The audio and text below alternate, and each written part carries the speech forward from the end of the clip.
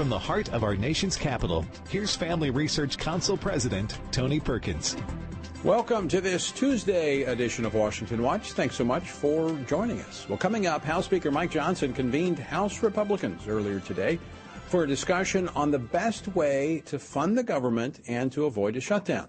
Now, following the meeting, Speaker Johnson told the press to, hey, take a deep breath.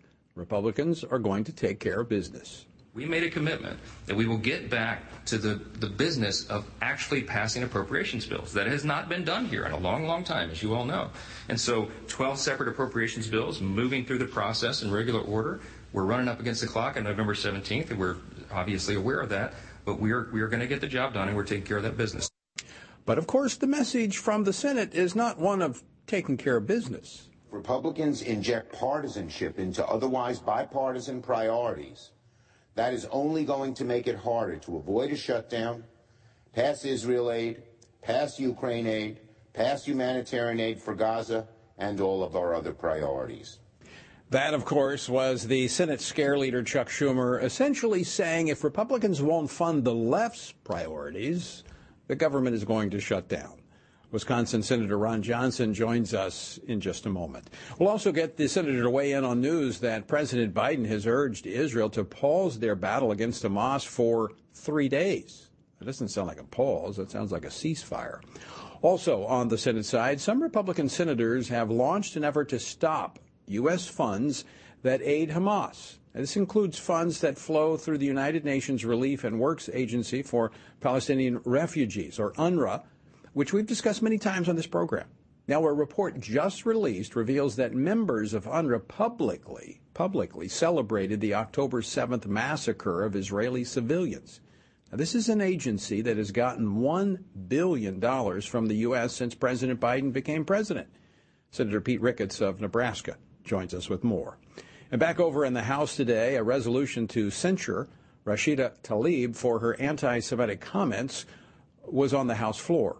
It is a sad fact, but this type of anti-Semitic hate is being promoted by a small group of members in this body, chiefly Representative Tlaib. We must hold her accountable. That was Georgia Congressman Rich McCormick on the House floor about an hour ago. He'll join us later on Washington Watch. Speaking of anti-Semitism, you often hear about following the money trail to determine the source. A report released this week by the new Network Contagion Research Institute found that 200 American colleges and universities illegally withheld information on approximately $13 billion in undisclosed contributions from foreign regimes. The report found that these institutions had on average 250% more anti-Semitic incidents than other institutions of higher learning. A coincidence? FRC Senior Fellow for Education Studies, Meg Kilgannon, will join me later to connect the dots. All right, just a reminder, several states have elections today. Some of the big ones are governor's races in Mississippi and Kentucky. New Jersey, New York, Virginia have legislative races and other races on the ballot. If you've not yet voted, be sure and vote. To get a voter guide, text GUIDE to 67742. That's GUIDE to 67742, and you'll get a link where you can get a personalized voter guide. Our word for today comes from 2 Timothy chapter 1. Therefore, I remind you to stir up the gift of God which is in you through the laying on of my hands. For God has not given us a spirit of fear, but of power and of love and of a sound mind. Paul's telling Timothy to rekindle the gift that God had given him. You know, we're not called to be passive in our faith, but active. And Paul says, do not operate in fear. Now, this is a different word for fear than we normally see in the New Testament. This word is more accurately translated as cowardice. Paul is telling Timothy, don't be a coward. Stand firm for the faith. To find out more about our journey through the Bible, go to frc.org/Bible. With yet another potential government shutdown arriving in just 11 days, Speaker of the House Mike Johnson met with Republicans in conference this morning to discuss possible avenues to extend government funding while continuing to work on the appropriations bills. Well, in the Senate, Democrats appear intent on springing another massive spending package on the country, an all too familiar year-end pattern. But with just a few legislative weeks remaining in 2023, How could this all play out? Well, joining me to discuss this and much more, Senator Ron Johnson from Wisconsin. He serves on the Senate Budget Committee, the Senate Finance Committee, and the Senate Foreign Relations Committee. Senator Johnson, welcome back to the program. Always great to see you. Hello, Tony. Glad to be back. So first, news just coming out about the president's request of Prime Minister Benjamin Netanyahu for a 3-day pause in Israel's efforts to rid the threat of Hamas. That doesn't sound like a pause. That sounds like a ceasefire. Well, what we ought to do is we ought to support Israel in their ability to, in their right to defend itself and to destroy Hamas, and leave it up to Israel in terms of how they're going to go about doing that. I mean, Israel's fully aware of, the public pressure they're going to be under. They are going to do everything they can to avoid civilian casualties. They gave Palestinians all the time in the world to get out of the war zone. Unfortunately, Hamas didn't allow an awful lot of people to get out because they like using their own citizens as human shields. That's the type of people that Israel's fighting. We need to let them take the fight to Hamas the way they determine and not interfere with them. Support them, stand alongside them. A part of that is the funding package that the House has advanced, but now in the Senate, we see Senator Schumer, the Senate leader, the Democratic leader, wanting to bundle all of these things together, refusing to bring to the floor the bill from the House that provided $14.3 billion in aid to Israel. What's going to happen there in the Senate? Well, first of all, Senate Republicans have to realize that in the House, we have a majority. We're in the minority in the Senate.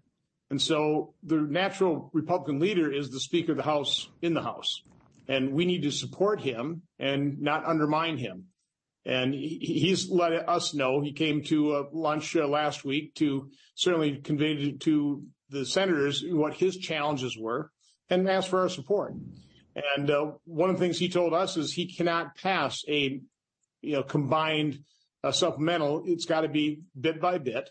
And so he passed the support for Israel. I completely agree with that. Plus, he paid for it. What a novel concept. Take a few $1 billion out of the IRS's budget so they don't have quite the ability to harass middle-class Americans and actually pay for the support for Israel. So I think we should be completely supportive of his efforts and supportive of Israel. The fact of the matter is the supplemental that is proposed by the president, there's controversial elements in that. It's going to take time to pass that. I'm not sure Israel has that time. So let's move the Israel package first. And then anything we do, for example, to support Ukraine, absolutely must be attached to real border security with benchmarks. We've got a group of Republicans working on strong border security provisions. I support that.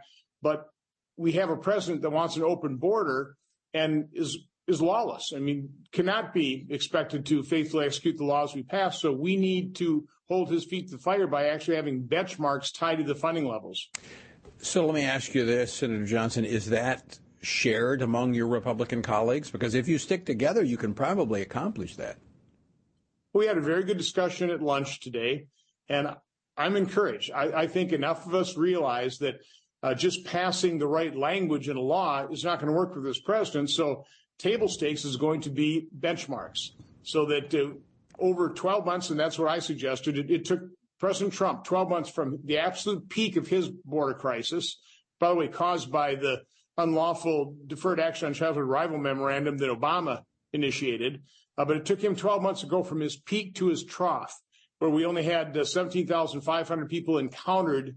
I think that was in April of 2020, before President Biden took over. And last month we had 270,000 encounters at the southwest border. So it's a 9-day difference. It took Trump 12 months. I think we ought to expect the same thing out of Biden, is get Democrats to pass true border security language and then put benchmarks in there over 12 months to get us down to those Trump numbers. Now, back to the House Speaker and the fact that he came over, spoke to Senate Republicans. Are you finding among your colleagues there in the Senate that they're going to stand with the new Speaker? Yeah, I think the Speaker did a great job laying out his challenges, laying out his principles. I mean, what a concept, to actually having governing principles and sticking to them. So, no, I heard nothing but strongly positive words after his meeting with us last week. And I'd expect strong support here in the Senate for his efforts. Senator, you're one of the solid fiscal conservatives in the Senate, constantly pounding away of fiscal responsibility is needed, something that's a lost concept. I mean, we're now paying, I think we're approaching, $1 trillion now just in interest on the national debt. We're down to the wire on another CR, and you may have heard the clip earlier. The Republicans met in the House. I talked to the Speaker last night. They're trying to find a way forward. But now you have the Senate saying they're going to combine the remaining 9 funding bills all into one, another one of these huge spending packages. What are we going to see there in the Senate? I often say this is a grotesquely dysfunctional place, but we have a very well-honed process for plundering and mortgaging our children's future. And we're seeing that play out. It's don't pass appropriation bills during the year, come up to the end of the fiscal year, claim crisis if we shut the government down, do a CR that expires before a holiday, and then drop a massive omnibus or 9-bill minibus on people's desks. Nobody reads it. They pass it real quick and we forget about it. That's the cycle we're trying to break. So again, completely support Republicans in the House that want to do CRs long enough to allow the House to pass their appropriation bills. What I would argue for the House is you have to give the Senate enough time to pass our bills as individually as possible and then conference the two. So we certainly ought to do a CR that takes us past the end of the year, right, so we don't have this pressure under Christmas break. Right. And then we may have to give ourselves some more time so that we can pass appropriation bills in a more thoughtful manner, giving them more scrutiny in both chambers and then conference those. It's the only way we start returning to regular order. If we do that, in, let's say, January, February, March, we set ourselves up for actually having a true regular order process for funding fiscal year 2025 in April, May, June, July, August, September of next year. And I think that's exactly what the Speaker's trying to do there in the House, to give them that time to get things back the way it should be. Final question for you, Senator Johnson. Before entering into the Senate, into public life, you worked as an accountant for a time. Last week we had on the program Chairman Comer regarding the Biden family and this latest information from the bank records that President Biden received $40,000, showed up in his bank account, just happened to be around the same time that the big guy was promised to get something. With that background, do you think that there is evidence there that we are seeing evidence being revealed that suggests that there was corruption there with the former vice president? No, I thought Senator Grassley and I laid out enough evidence, certainly to convince anybody who looked at it probably not to vote for Joe Biden, but that was covered up and censored by the media. It's very incriminating against the Bidens. $40,000 just happens to be 10% for the big guy of the $400,000 payment. It's also incriminating in terms of the mishandled or corrupt investigation by the FBI of the Bidens. Senator Grassley, as a whistleblower, said that the FBI had 40 different confidential human sources, but they also had this thing called the Foreign Influence Task Force. Seems their primary job was to, what my staff calls, catch and kill. Right. Identify derogatory information on the Bidens and then swoop into those offices and say, oh, that's just Russian disinformation, shut down your investigation. Senator, I shouldn't have thrown that out with just a minute left, but we'll finish that conversation another time. Thanks so much for joining us. We've got to take a break. Folks, stick with us. We're back after this. Christians must be sure to faithfully think about the issues that have taken our culture and many of our churches by storm from a biblical perspective. Family Research Council's David Clausen, along with co-authors Denny Burke and Colin Smothers, released a new book, Male and Female, He Created Them, a study on gender, sexuality, and marriage to help Christians better grasp the Bible's teaching about these issues. This study presents a biblical view of homosexuality, transgenderism, and marriage. With this new resource, readers will be given guidance on specific specific questions related to preferred pronouns, identity, intersex conditions, and other matters that our churches must be discipling their members to respond to with love and biblical conviction. As part of the study, readers have access to supplemental videos by Dr. Albert Mohler, Dr. Heath Lambert, Reverend H.B. Charles, Dr. Christopher Yuan, Dr. Rosaria Butterfield, and others that expand and elaborate the themes of each chapter. To purchase a copy, go to hecreatedthem.org. Today we find that global persecutions of Christians is growing more menacing every year. Family Research Council's Leila Gilbert, Ariel Del Turco, and Lieutenant General Jerry Boykin's book, Heroic Faith, shares personal stories from those who have endured religious persecution and gives a close look at the dire situations Christians often face due to dangerous and sometimes deadly opposition to their faith. The book's true stories of persistence and faithfulness amidst crisis offer inspiration and hope. Heroic Faith also provides insights into the ideologies driving the hostility and persecution, what steps the U.S. government might take to help, and how readers can best respond to the struggles of the faithful. It is critical for us to learn from our brothers and sisters who are suffering deeply and to do whatever we can to help. You can get your copy of Heroic Faith wherever books are sold or by going to frc.org/heroicfaith. Again, that's frc.org/heroicfaith. Men are constantly told that there is no place for their thoughts and concerns about abortion.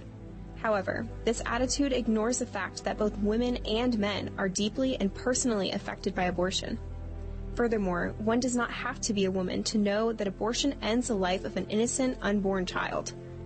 Every man has a role to play in protecting unborn lives and supporting the mothers in their families and greater community, which is why FRC's Center for Human Dignity has released a resource titled A Man's Guide to Standing for Life. This resource was created to help men positively address the topic of life. This guide will equip men with phrases to utilize or avoid, as well as practical tips for helping to protect life and the expectant mother or unborn child he knows. Every man has the opportunity to be an unborn baby's hero by stepping in to support a mother and speaking up for her child's life. Get this free guide at frc.org/prolifemen to learn more about the important role men play in protecting unborn lives.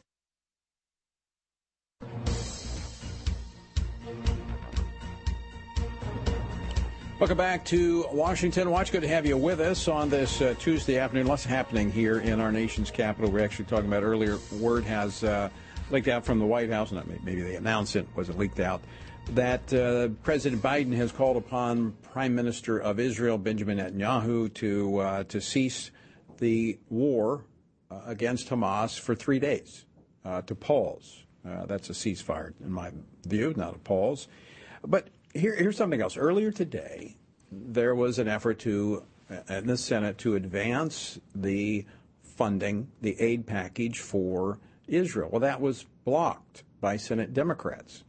At the same time, the Senate Democrats want to continue to give money to Hamas, humanitarian aid, and they're still funding the United Nations and UNRWA, which is a very corrupt organization that we've talked about before. And as I stated at the top of the program, a new report out today tracks where members of this UN agency for Palestinian aid celebrated the attack, the massacre on Israeli civilians on October the 7th. Well, there were some in the Senate that were already at work trying to defund Hamas. Joining me now is one of them, Senator Pete Ricketts from Nebraska. He serves on 3 Senate committees, including the Senate Foreign Relations Committee. Senator Ricketts, welcome back to Washington Watch. Great. Thank you very much for having me on. So first, your reaction to the Senate Democrats delaying aid to Israel. Well, this is just, sadly, another example of Democrats playing games with a very important topic.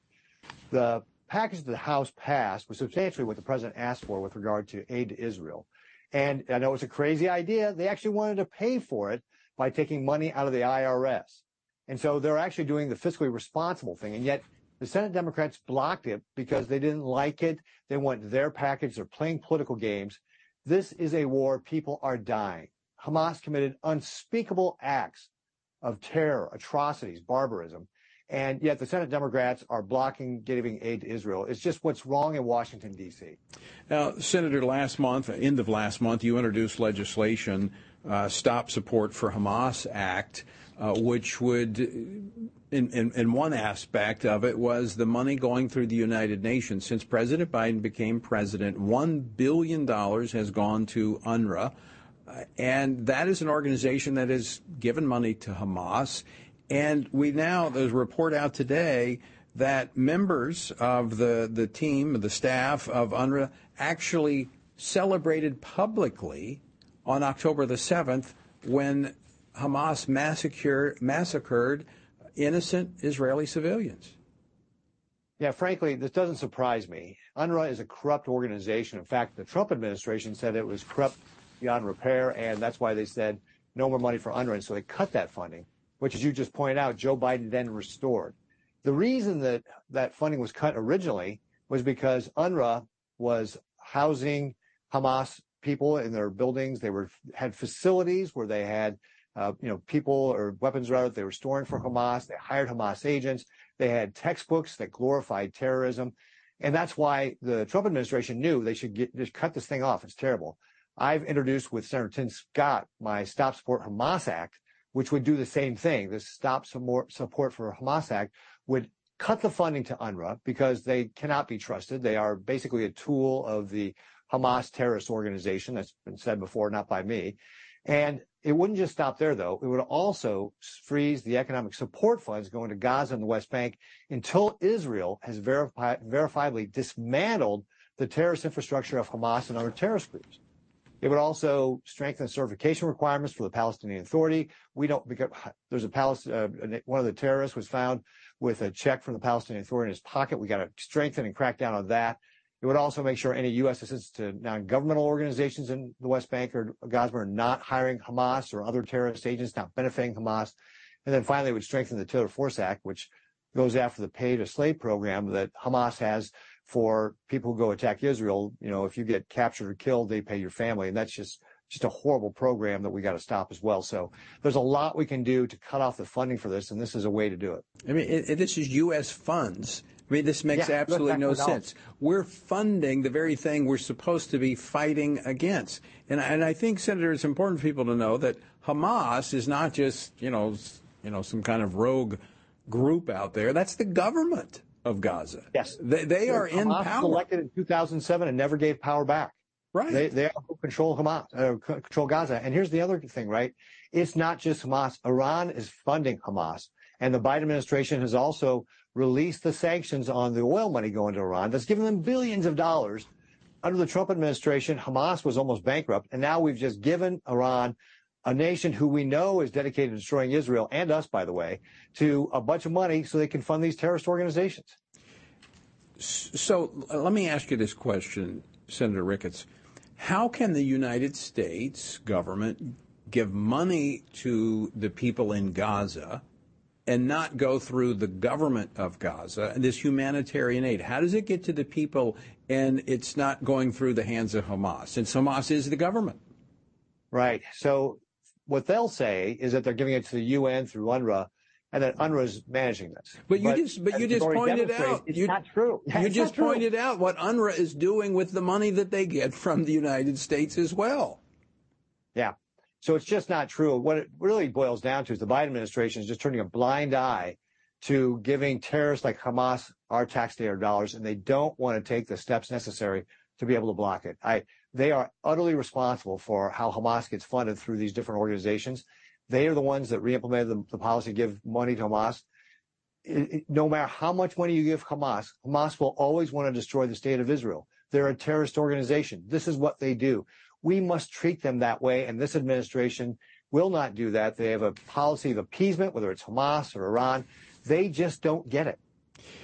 Senator, final statement here. We're up against a break, but I would assume that this has bipartisan support to stop the funding of Hamas. I mean, right? I mean, it only makes sense. You would think. However, we haven't got any of my Democrat colleagues to get on it yet, though I am hopeful that some will come on board with this as we just introduced this bill. But, you look at how Patty Murray just, for the Democrats, blocked the implementation of the Israel aid package on the floor of the Senate. It's just disappointing to see Democrats play politics with this very important subject. Well, keep fighting, Senator. Always great to have you on the program. Thanks for joining us. Great, thank you. All right, Senator Pete Ricketts of Nebraska. All right, speaking of, well, what am I speaking? I don't know. I got to be careful how I say this. Well, coming up next, a resolution in the House to censure Michigan Congresswoman Rashida Tlaib for her anti-Semitic comments. That's next. Don't go away.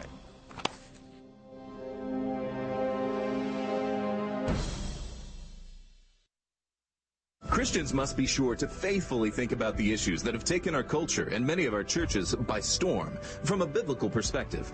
Family Research Council's David Clausen, along with co-authors Denny Burke and Colin Smothers, released a new book, Male and Female, He Created Them, a study on gender, sexuality, and marriage to help Christians better grasp the Bible's teaching about these issues.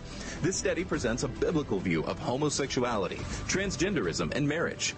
With this new resource, readers will be given guidance on specific questions related to preferred pronouns, identity, intersex conditions, and other matters that our churches must be discipling their members to respond to with love and biblical conviction. As part of the study, readers have access to supplemental videos by Dr. Albert Mohler, Dr. Heath Lambert, Reverend H.B. Charles, Dr. Christopher Yuan, Dr. Rosaria Butterfield, and others that expand and elaborate the themes of each chapter. To purchase a copy, go to HeCreatedThem.org. Today we find that global persecutions of Christians is growing more menacing every year. Family Research Council's Leila Gilbert, Ariel Del Turco, and Lieutenant General Jerry Boykin's book, Heroic Faith, shares personal stories from those who have endured religious persecution and gives a close look at the dire situations Christians often face due to dangerous and sometimes deadly opposition to their faith. The book's true stories of persistence and faithfulness amidst crisis offer inspiration and hope. Heroic Faith also provides insights into the ideologies driving the hostility and persecution, what steps the U.S. government might take to help, and how readers can best respond to the struggles of the faithful. It is critical for us to learn from our brothers and sisters who are suffering deeply and to do whatever we can to help. You can get your copy of Heroic Faith wherever books are sold or by going to frc.org/heroicfaith. Again, that's frc.org/heroicfaith.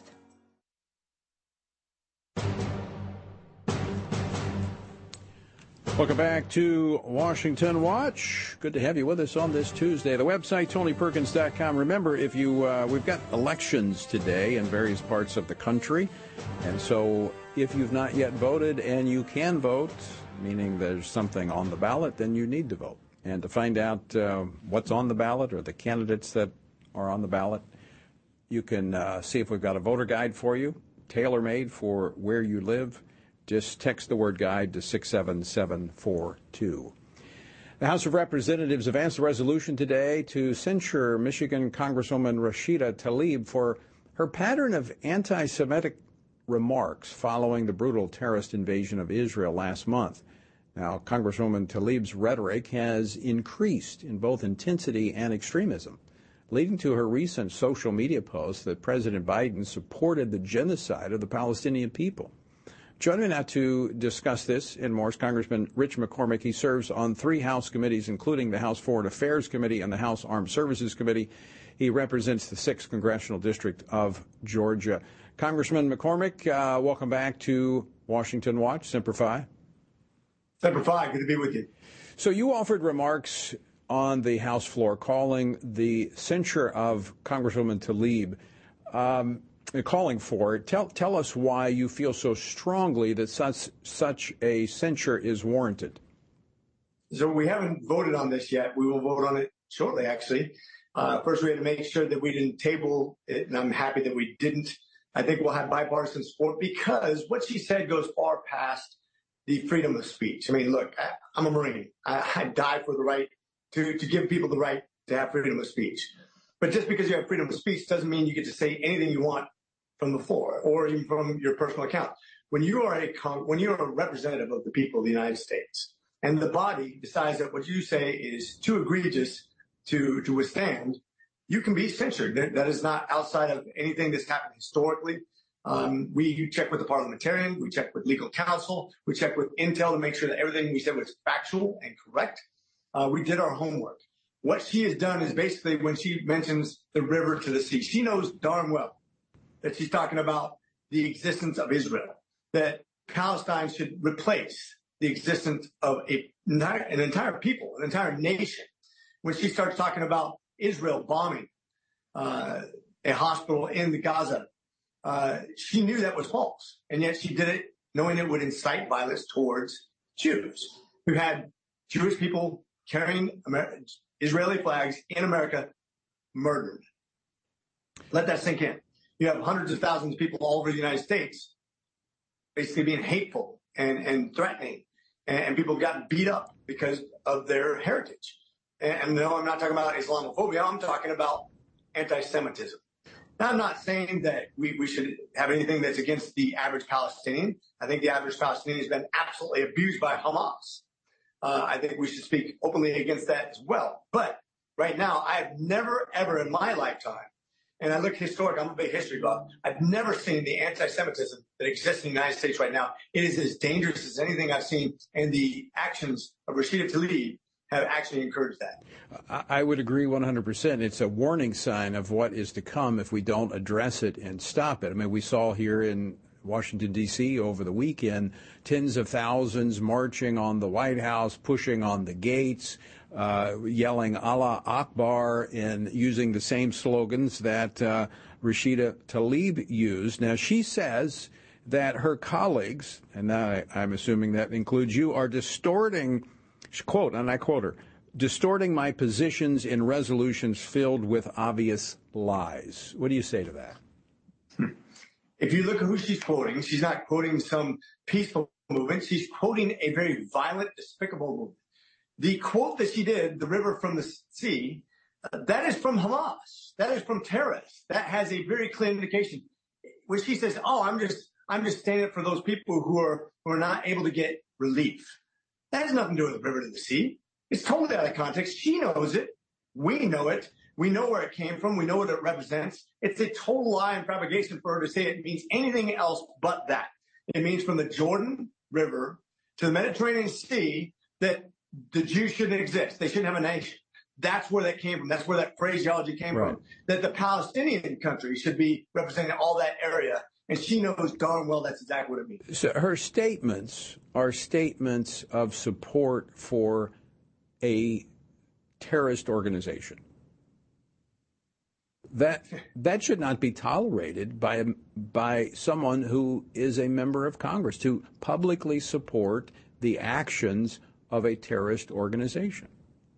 And it's not just pro-Hamas, it's anti-Israel, one of our most important allies worldwide, both strategically, tactically, economically, the only democracy in that region, somebody who's friendly to us, somebody who have a vested interest in, somebody we helped establish in 1948 after the Holocaust. And now we just witnessed the second largest elimination of Jews since the Holocaust.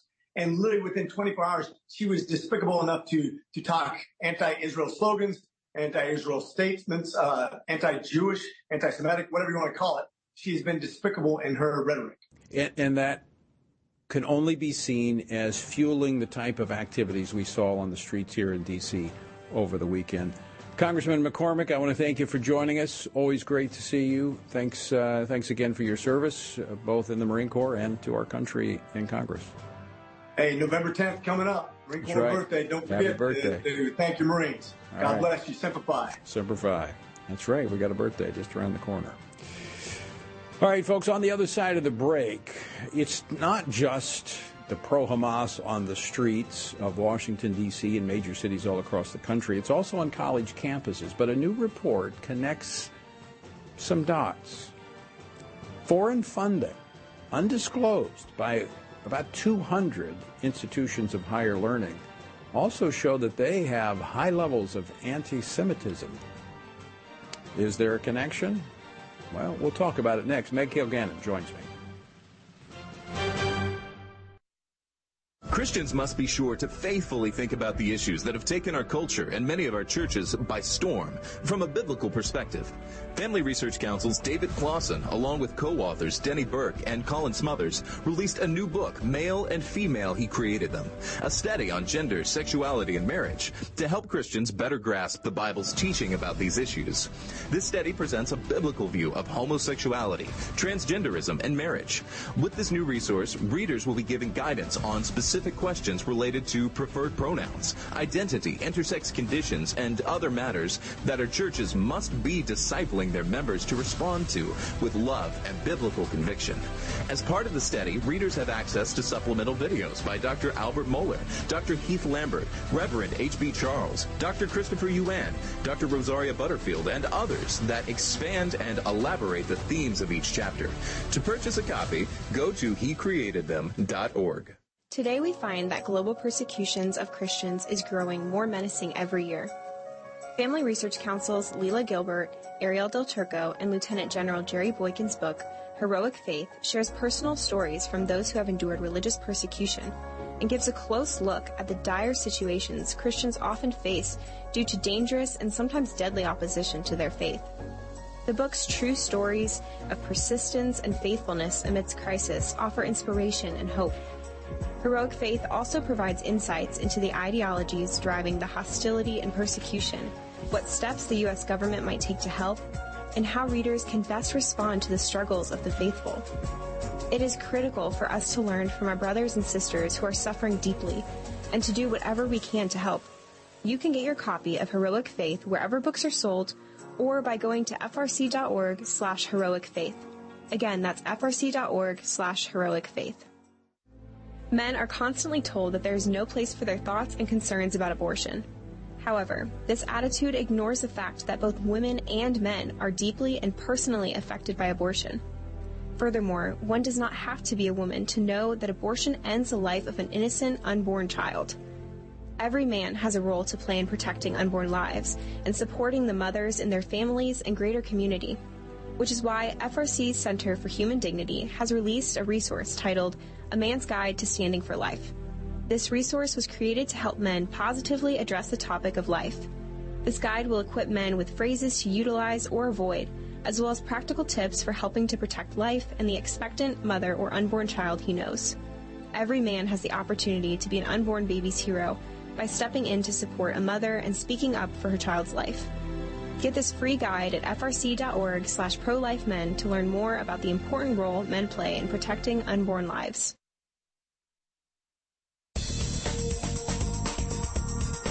This is Washington Watch. I'm Tony Perkins. Good to have you with us. The website is TonyPerkins.com. Lots of resources there for you, as well as contact information for our guests. And feel free to contact our guests and tell them you heard them on Washington Watch. All right, we've been talking about this. We're probably going to continue to talk about it because it's very problematic. As I've mentioned multiple times, during my stint on the U.S. Commission on International Religious Freedom, one of the last hearings as chairman that I conducted was looking at the rise of anti-Semitism in Western Europe. Now, our role was only looking internationally. We couldn't look at what was happening here in the United States, although you clearly see what was happening on college campuses. But what we've seen in the last month, I mean, this is explosive. And as Congressman McCormick and others have talked about even today, this has to be addressed. The warning bell should be going off because the attacks on people of Jewish faith and descent, the ethnic Jewish people, is an early warning sign of increased hostility to Orthodox biblical faith. And don't think it's going to stop here. Historically, it hasn't, and it won't. We need to stand up and call this out. We need to defend not just the nation of Israel, but the Jewish people. This anti-Semitic rhetoric and these threats of violence, I mean, they've skyrocketed in the United States since Hamas attacked Israeli civilians 1 month ago today. On college campuses, such chatter has been mainstay, joining a toxic stew of anti-Christian, anti-American ideology from the left. But according to a recent report from the Network Contagion Research Institute, this rhetoric is more than merely an organic outgrowth from leftist professors and administrators. Instead, it suggests that foreign donors have showered campus leftists with cash. The report finds that more than 200 American colleges and universities did not disclose more than $13 billion in contributions from foreign regimes, most of them authoritarian. Join me now to discuss this is Meg Kilgannon, Senior Fellow for Education Studies here at the Family Research Council. She served in the Department of Education during the Trump administration. Meg, welcome back to Washington Watch. Always great to see you. It's great to see you. Alarming. This report just out, I think came out yesterday, that we're seeing over $13 billion going to these institutions of higher learning that they didn't report. Why? Why would you not? Number one, they're supposed to report this requirement to see where this influence is coming from, but they didn't. Why? Well, you'd have to ask them, but it's either because they forgot or because they're ashamed of it or because maybe they're doing some research that perhaps is not, something that we would like to see it from our institutions of higher learning. So let me just jump right into this. The number one country funneling undocumented funds to college campuses in the United States, Qatar. Yes. Just so happens to be the home of many of Hamas's leaders who are not living in Gaza. They're calling the shots from elsewhere, but Qatar is one of the countries. Right. It's very interesting where the money is coming from. And Qatar is also the country that we're doing the transaction, not we, the Biden administration is doing the transaction with Iran on the frozen assets. Right. So is that an oversight or is that a deliberate omission? Have they just simply forgotten to mention that they got $1.3 billion from foreign donors? I mean, that's a lot of money to forget to mention. And I've done a fair amount in the Middle East on different things, and I've just never seen Qatar as a country that was really interested in higher education in the United States. Well, I mean, you're dealing with a university system in the United States that has completely been absorbed by moral relativism, right? They're certainly mostly anti-Israel, and they're definitely a lot of them are anti-American. So the fact that they're taking this money and they're not disclosing it, it's evidence that they consider themselves above the law, or they just don't care to be held accountable for what they're doing. We did a report on this during the last year of the Trump administration. Reed Rubenstein was our general counsel, and he did a lot of the oversight in this regard.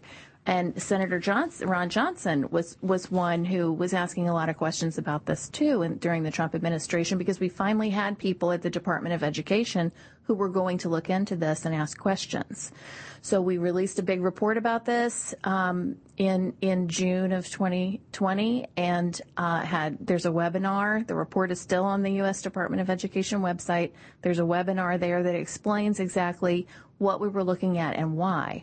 And at that time, we were very interested in the money that was coming from China and going to research schools that were colluding with Wuhan and doing gain-of-function research that had been, taken offline in the Obama administration and then put back online by Fauci through a sleight of hand.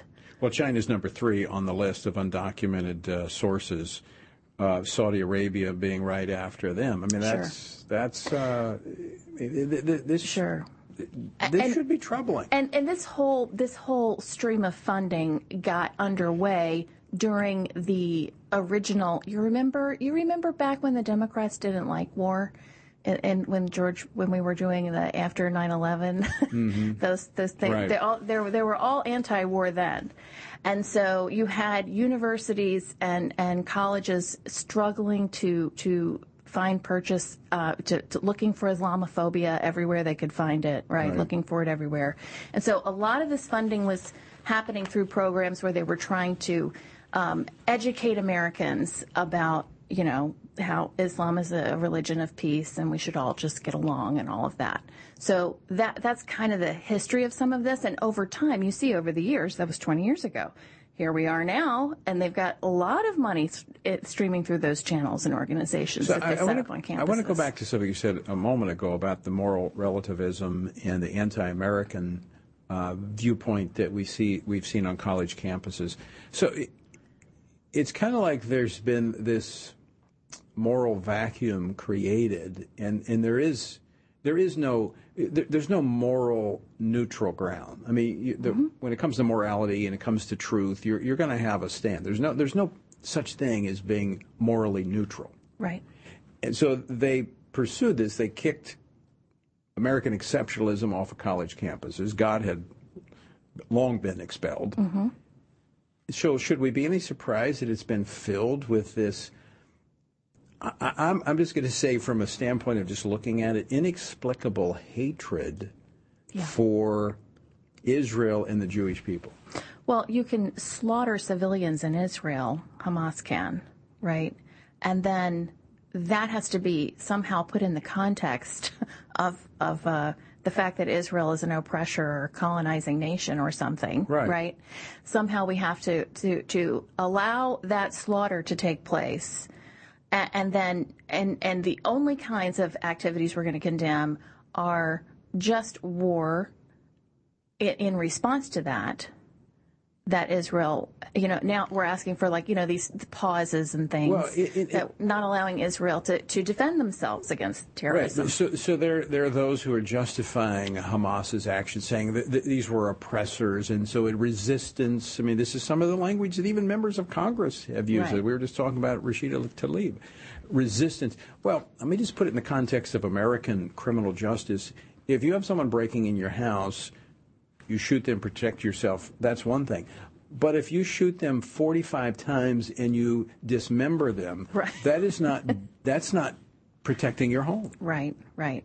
And, the ideas that support this kind of moral relativism are fruits of the critical theories that have gone into our universities that have been the project of this Marxism, is fertile ground for this. This idea that a colonizer is the oppressor, that automatically puts you into the oppressor-oppressed dynamic, right? And so the people who are the colonizers are always the bad guys, and the people fighting against them are always the good guys. And so here we are. They consider Israel to be a colonizer. I disagree with that. Is this Is this an anomaly, or is this a candid picture of what higher learning looks like in America today in these Ivy League institutions? Well, I think that in the Ivy League institutions in particular, they really do seem to have gone off the rails. I mean, the activist groups on those campuses, the fact that you have a hard time expressing any kind of Jewish faith on those campuses. But I'm sure that if someone were attacked for wearing in Muslim religious garb, that would be considered appalling by people on the campus. But harassing... Which is the same thing with, when it comes to speech, everybody has speech except Christians. Right. So and this is where I think we have to realize the spiritual alignment between Christians and Jews. Now, I understand they're two different elements. So I don't want people emailing me telling me about theology, but the reality is we come from the same faith. There would not be Christians if there were not Jews. Right. And so there's that shared hatred for them because they declare there is truth and we can know that truth. Right. And that's why I think if we don't defend Jews and stand up to this anti-Semitism that we see spreading across this country like wildfire, it's going to be inflaming and engulfing evangelicals and other people of faith, Catholics, Protestants of every denomination. Sure. Sure. I was, as a Catholic, sad to see some of the Catholic universities on the list who had not made the disclosures. I mean, it's one thing if it's an oversight, and it's another thing if it's deliberate collusion with a government that is known to be hostile to the United States, and if you do disclose it, you're going to be asked questions about it, so they don't. Now, we can't know from this report who is in that category, but we do know that the disclosures weren't made. Right. I mean, you would think if you are an institution of higher learning, you would know something about accounting and reporting. Report filing, right? I mean, you're supposed to be teaching your students to do these things. You would think that they can. Now, there's going to be, that you should, there's going to be a hearing on this topic actually tomorrow here on Capitol Hill. Yes, tomorrow on the House Judiciary Committee is holding a hearing at 10 a.m., and we'll, of course, be watching that. And there were Senator Rickett and Senator Rubio sent a letter with some other senators asking Secretary Mayorkas to look at the visa status of students on campus who had participated in the Hamas Day of Rage, because you could make the argument that they were supporting a foreign terrorist organization when they did that. So if you're here on a student visa and you're supporting a terrorist organization, that's grounds to have your student visa revoked and for you to be deported. And so they asked for them to do that review. I don't think it's been done, but I appreciate them asking about it, because these are the kinds of ways that we can hold people accountable. Going back to this hearing tomorrow on the free speech on college campuses, in looking at this report that was just released that we're talking about, that we've been talking about, is there a correlation or a connection between those campuses that received this foreign money, where we saw a 250% higher incident of anti-Jewish activity, but is there also a connection with suppressing free speech? There seems to be. Correlation is not always causation, but this seems to relate. I mean, that's what they say in the report, that these you can't prove that there's a connection, but you also can't prove that there's not, right? It makes sense that there would be a connection. Well, if you are incentivized by money to host these organizations, then yeah, you're going to have some nonsense on your campus. And let's not forget the great report that Chris Kasich did on the left-wing anti-Semitism that was taking place on college campuses. He did that report in 2018. Right. That report is still good to this day. And the sources that he cited in that report are sources that they rely on in this new report. And they work well together in putting this issue into good context. Well, it's very evident that we have a problem. That is clear. Why we should all be concerned is that these institutions of higher learning, whether we like it or not, are producing the leaders of this country for tomorrow. Now, I know they're leaders coming from other institutions, but... And we're all being asked to pay for the student loans of people that are going to these super expensive colleges. They're not just... They're elite colleges, and they're very expensive. So I don't want to forgive the loans of the kids that are up to this nonsense. It's not fair to anybody. Well, I go back to our motto around here: pray, vote, stand. We need to pray like we've never prayed before for this country. We've got to vote for godly men and women and make no apologies that we're going to vote for Christians. And we need to stand for truth. And we need to stand for what is right and what is just. Meg Kilgannon, always great to see you. Thanks for joining us today. Good to see you. So next time, bring me some good news, will you? All right, folks, we're out of time for today, but I want to thank you for joining us. And do pray for our nation. And vote every time you have an opportunity. Vote for biblical values. And always stand firm for the truth. As Apostle Paul says, when you've done everything you can do, when you've prayed, when you've prepared, and when you've taken that stand, by all means, keep standing.